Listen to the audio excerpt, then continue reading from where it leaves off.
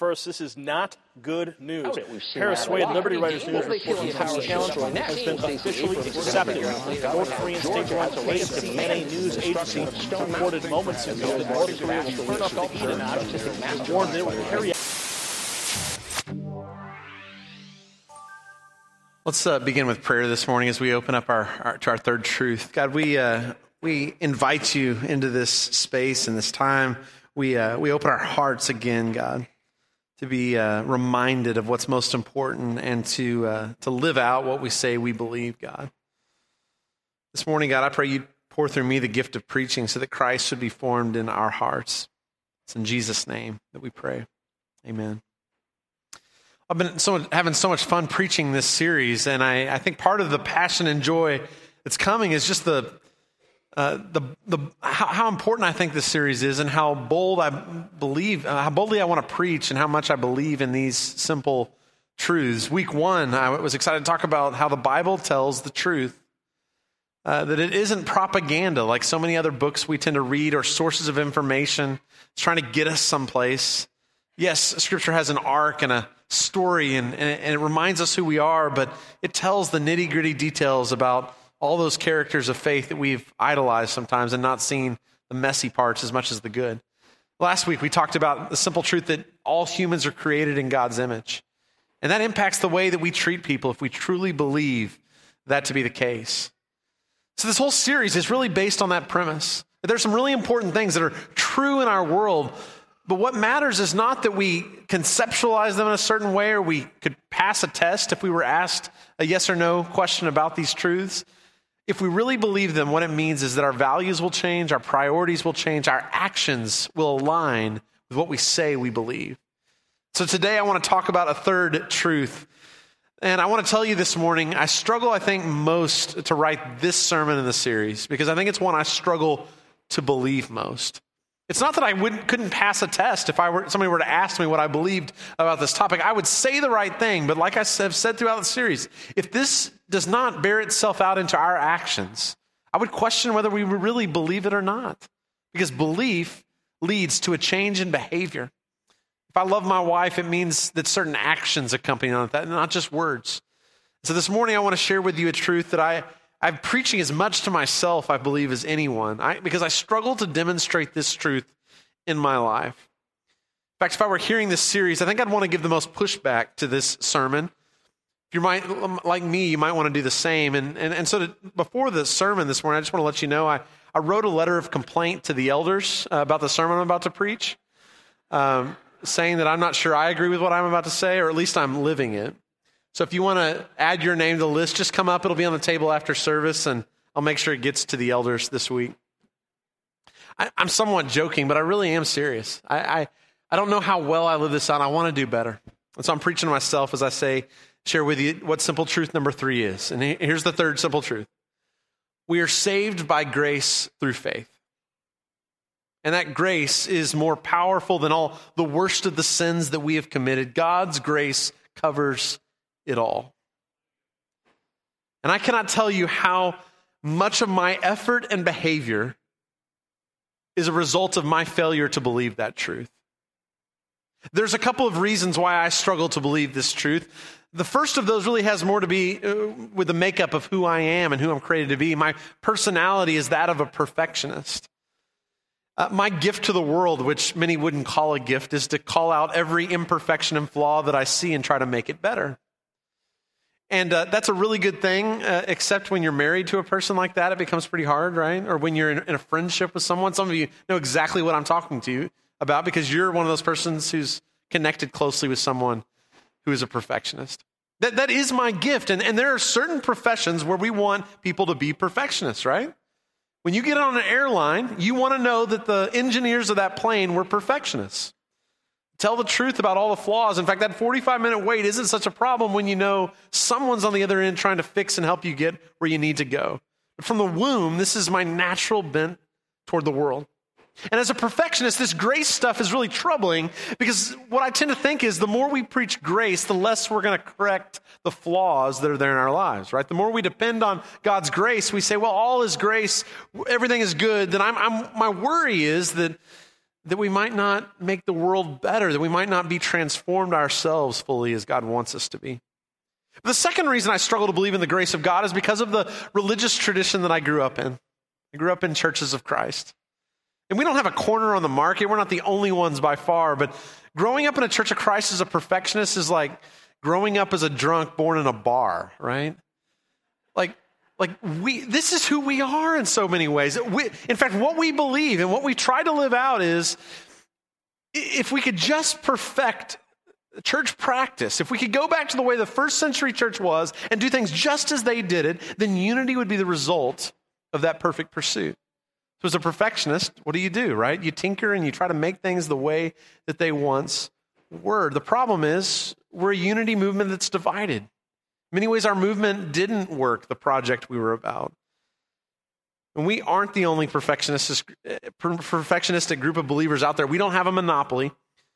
But when I hear a phrase like, we're saved by grace through faith, or God's grace covers it all, my first impulse for my personality and from the sermons I heard growing up and lessons is to add a clause that says, but.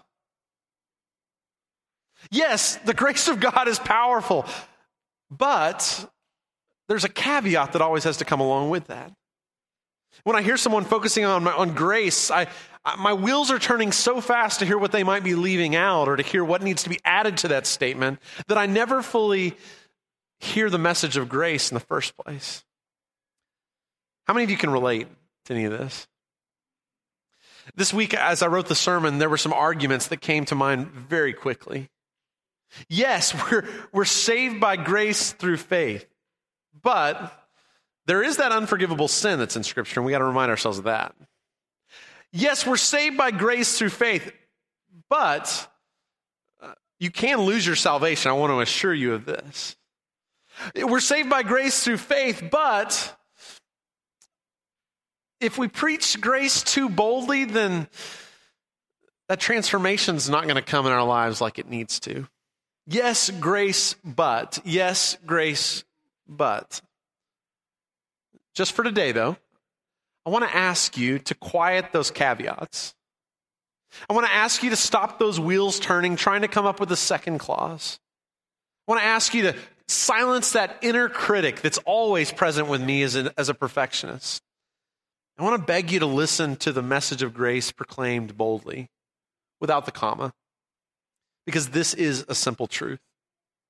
Listen, this morning as I want to share several different places through the New Testament where Paul talks about the grace of God. It's part of the ministry he's trying to offer to these churches, some dealing with legalism and works righteousness. He's trying to give them the message of grace that's so important. And I want to start in the book of Ephesians chapter 2, if you would turn there with me. Listen to these words, Ephesians 2, beginning in verse 1.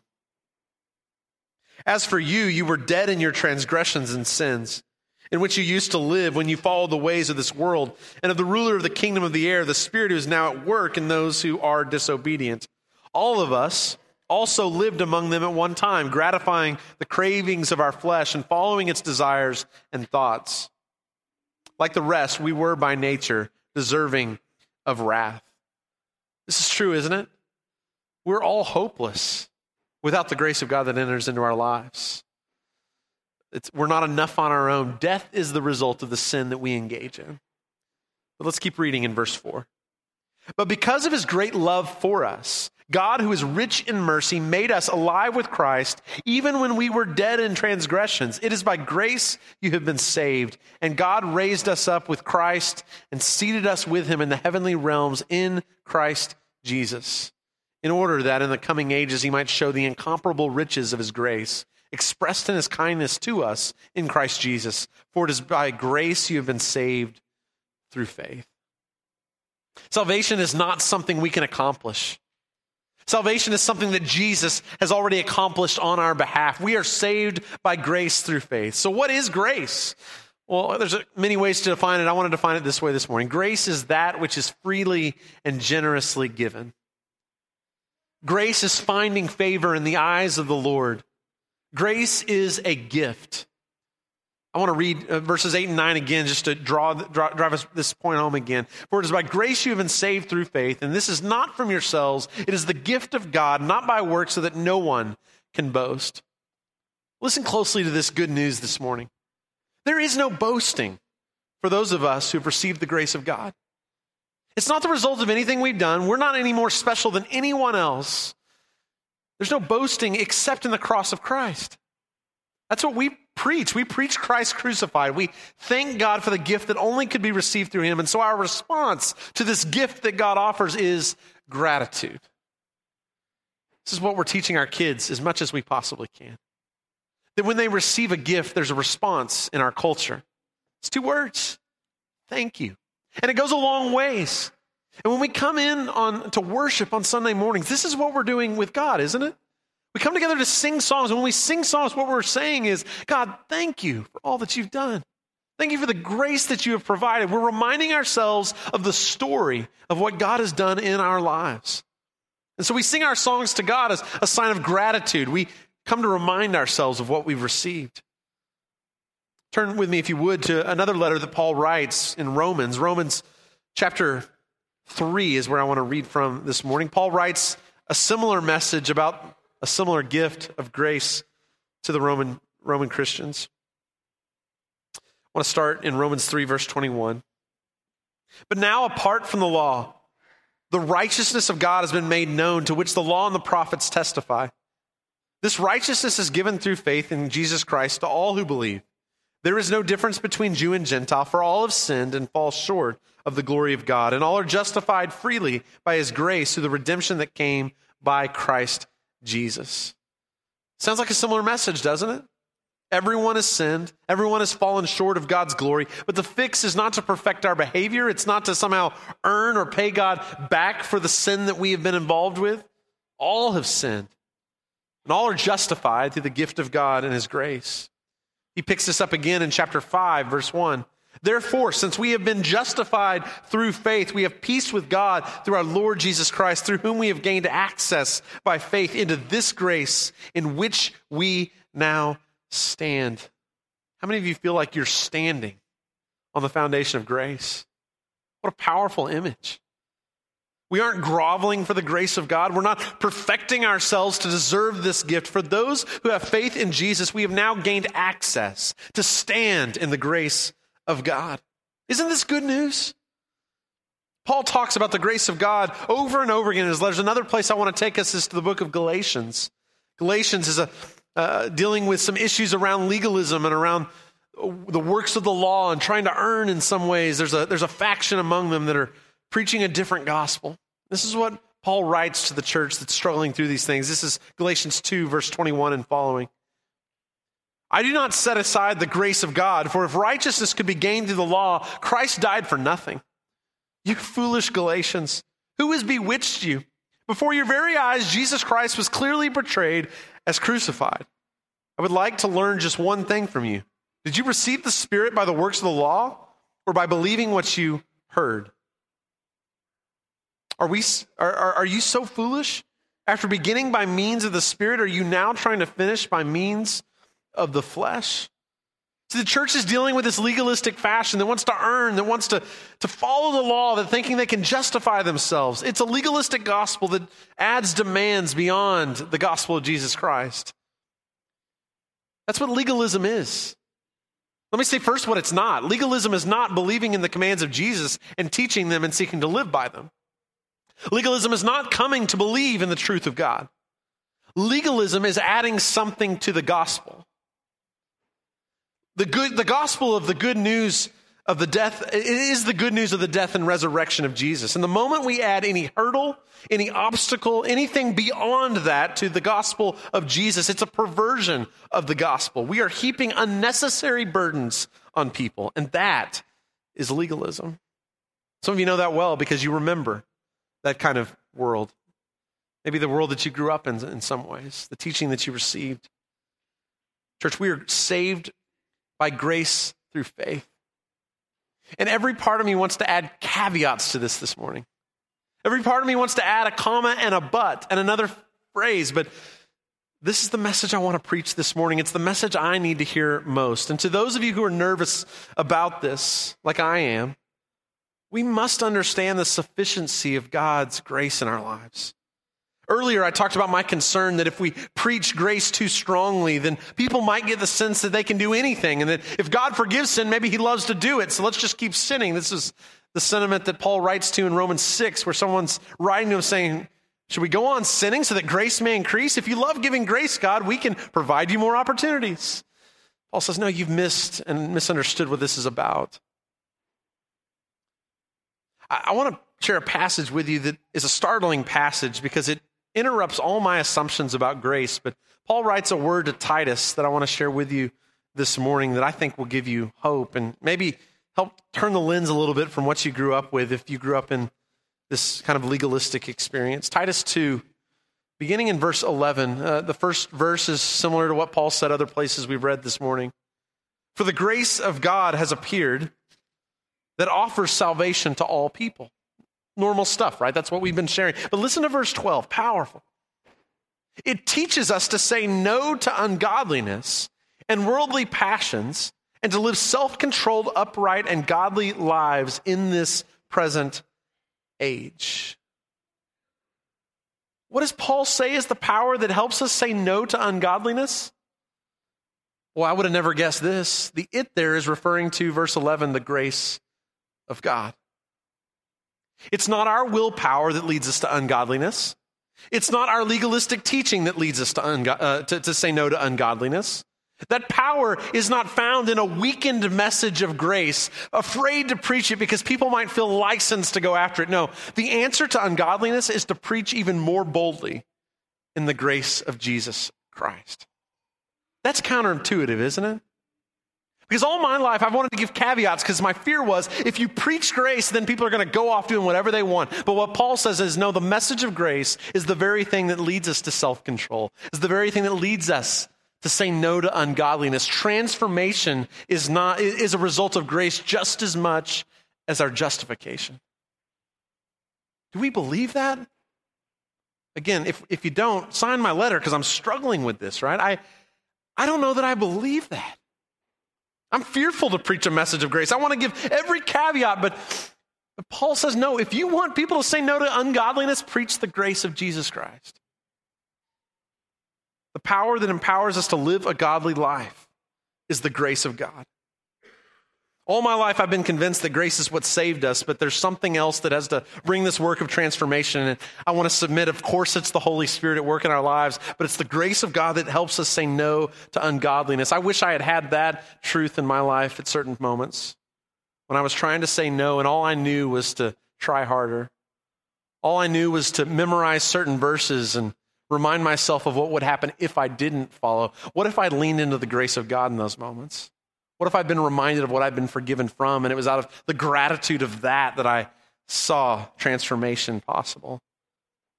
To round out this teaching on grace, I want to close with one of my favorite passages of Scripture. I say that a lot, but I have a lot of them. But this is one of them. Romans chapter 8.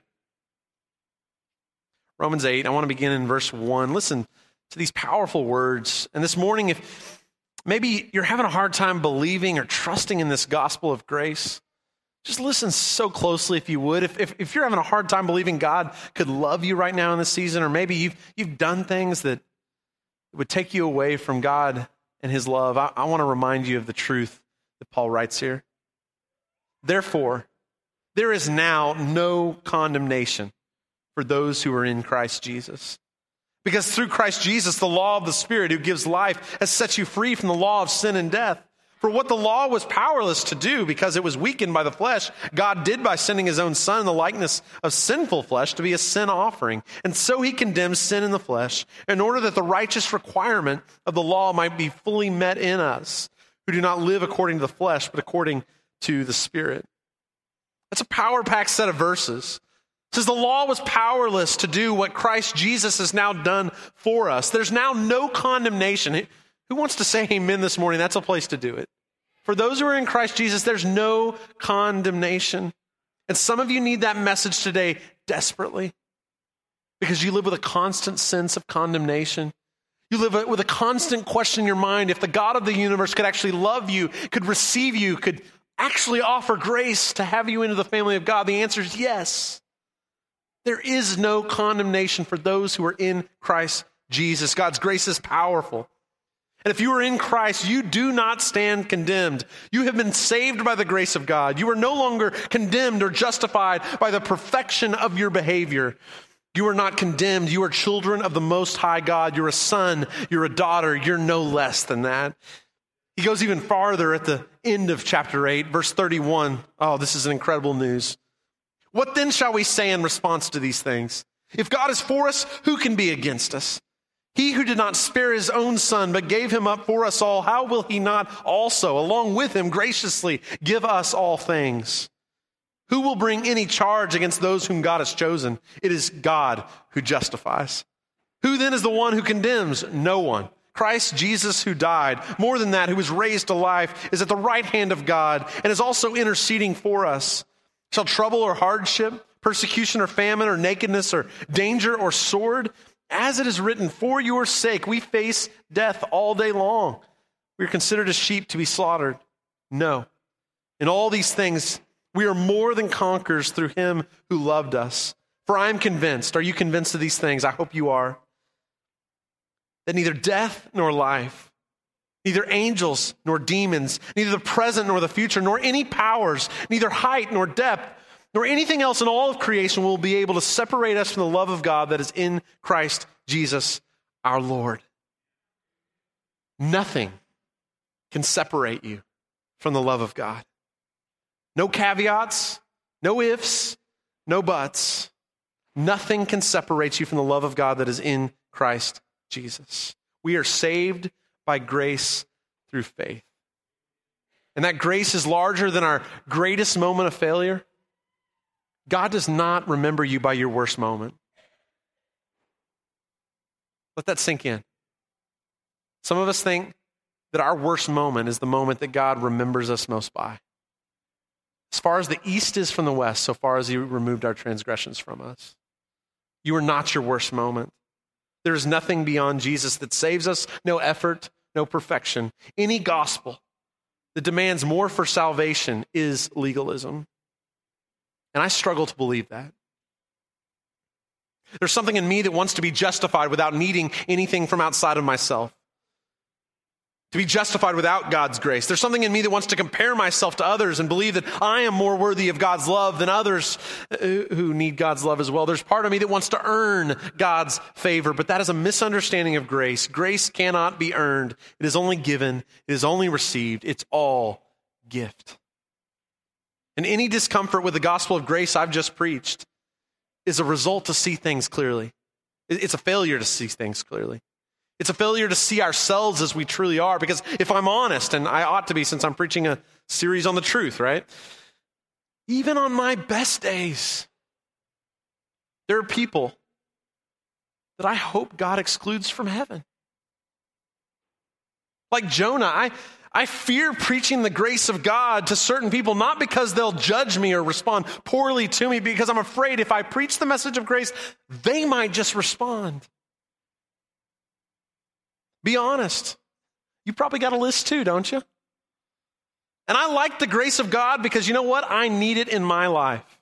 And I like the justice of God because I think some other people need to have the justice of God. I think they need to hear and receive the punishment. I want God to judge me on my best intentions, and I want God to judge others on their worst moment. And that is wrong. It's wrong because it's forgetful. It's selective amnesia. It's to believe the best about myself and assume the worst about others. When we slip into believing that we deserve the grace of God and others don't, we are not seeing things clearly. We don't deserve anything from God, church. He doesn't owe us a thing. But when I remember clearly, I realize that I don't actually want God to be fair. Because if God was fair, it would mean I'm on the outside of this thing too. Fairness is based on merit. And if salvation is based on merit, I don't stand a chance. Because there's nothing I can do to earn the favor of God. But because of Jesus' death and resurrection, there is now no condemnation for those who are in Christ Jesus. I desperately want my children to believe these truths sooner than I learned them. I want them to know that they are saved by grace through faith. I want them to know that God does not judge them by their worst moment. I want them to know that as far as they are and as far as they leave, and that day will come from the commands that we've taught them, that God can cover even those things if their hearts are repentant to turn to him. Our God's the God of the prodigal son story, isn't he? It's the Father who comes toward us, and I want my kids to know that desperately, because there were moments in my life I questioned if he was really that good. And the truth is, it's not just my kids I hope know that. I desperately want each and every one of you to know that truth as well. I want everyone in our county to know that truth. I want everyone in the entire world to know that truth. I want every single person to know the God who's the God above all gods, who's loved and created us and longs to be merciful toward us. He is defined this way, isn't he? A God of steadfast love. Church, we are not God's bouncers. We're God's welcoming committee. Isn't that an image for you, right? At times, I felt like my job was to be God's bouncer. It was to stand up and beat my chest and act like you're not welcome here if you don't do these things. No, we're God's welcoming committee. We welcome people into this place. We invite them to respond to the message of Christ. This is the incredible news of the gospel that I missed somehow, but it's the center of what it's all about. We are God's welcoming committee. Our judgment is a misunderstanding of what we have received. And if you feel the need to keep people away from the grace of God, just remember back to that moment you needed it most. If this was about justice and fairness, none of us would stand a chance. And God's grace is the refusal to seek justice and fairness. It's a gift that is the opposite of what we deserve. God's grace is reckless. What would it be like? This is a question I want to consider this week. What would it take for our church to become a place where God's grace is always on tap? Where you can pull up a seat no matter what it is to the bar, and we welcome you with this lavish grace that God provides. What if we trusted grace to do what we think only sometimes teaching and legalism can do? To trust that actually it's the very thing that could bring people to the kingdom of God to see what's best. Maybe we've misunderstood the gospel of Jesus Christ. Let me say that again. Maybe you've misunderstood the gospel of Jesus Christ. I still remember back to a moment. I was on a ski trip. It was our senior year of high school. I'd been baptized several years ago, but my best friend at the time hadn't been baptized. And I was having that conversation with him about, what, I know you believe in Jesus. Why is it that you've not made this commitment? I think it's an important commitment. Why not? And I remember him saying so clearly, I just haven't gotten my life in order enough yet to commit my life to Jesus. And I didn't really even know how to counter that in the moment, honestly. And he ended up making that decision a few years later. But how many of us may be in that place right now? It may be that we made a commitment years ago, but we know beyond a shadow of a doubt we've done things that God would never forgive. That we're on his bad side, that maybe suffering's come into our lives and we've asked the question, maybe it's my fault and God's mad at me. What I want to tell you is this God, he loves you. He's jealous for you. He longs for you to know the love he has, the path that he lays out that is the path of wisdom. You're not far from the kingdom of God. Your worst moment does not define you. And the deal with baptism is not you get it all together and then God takes you when you get cleaned up. Now, the invitation is an invitation to say, I can't get this right. And repentance is not saying, well, now I've turned around and I'm on the right path. It's to say, I can't think the way I've thought anymore. I've gone mad. I'm living a way that's not the best way of life. And God, would you redirect that? Baptism it's a public commitment of an inward decision, isn't it? It's a commitment, just like marriage is, to have a date on the calendar. Because in that moment, when you're making vows, when you're getting married, you go from being single to being married. There's this specific moment. And you remember back to that and you celebrate that moment. And there are others that were there, that were witnesses to that call you back to the vows and the covenant you made. This is what baptism is. Baptism is our public way of making a line in the sand and saying, today is the day. Today's the day I no longer depend on my own righteousness or pretend like I can be good enough or that God could never receive me. It's the day we say, no, I can't do this on my own, God. Only you can save me. And that's my desire, is that I'd be set on the path of righteousness, God. But I'm going to trust in your grace to do that and not my own effort. So this morning we want to invite you. We want to invite you to that. The simple truth is this. We're saved by grace through faith.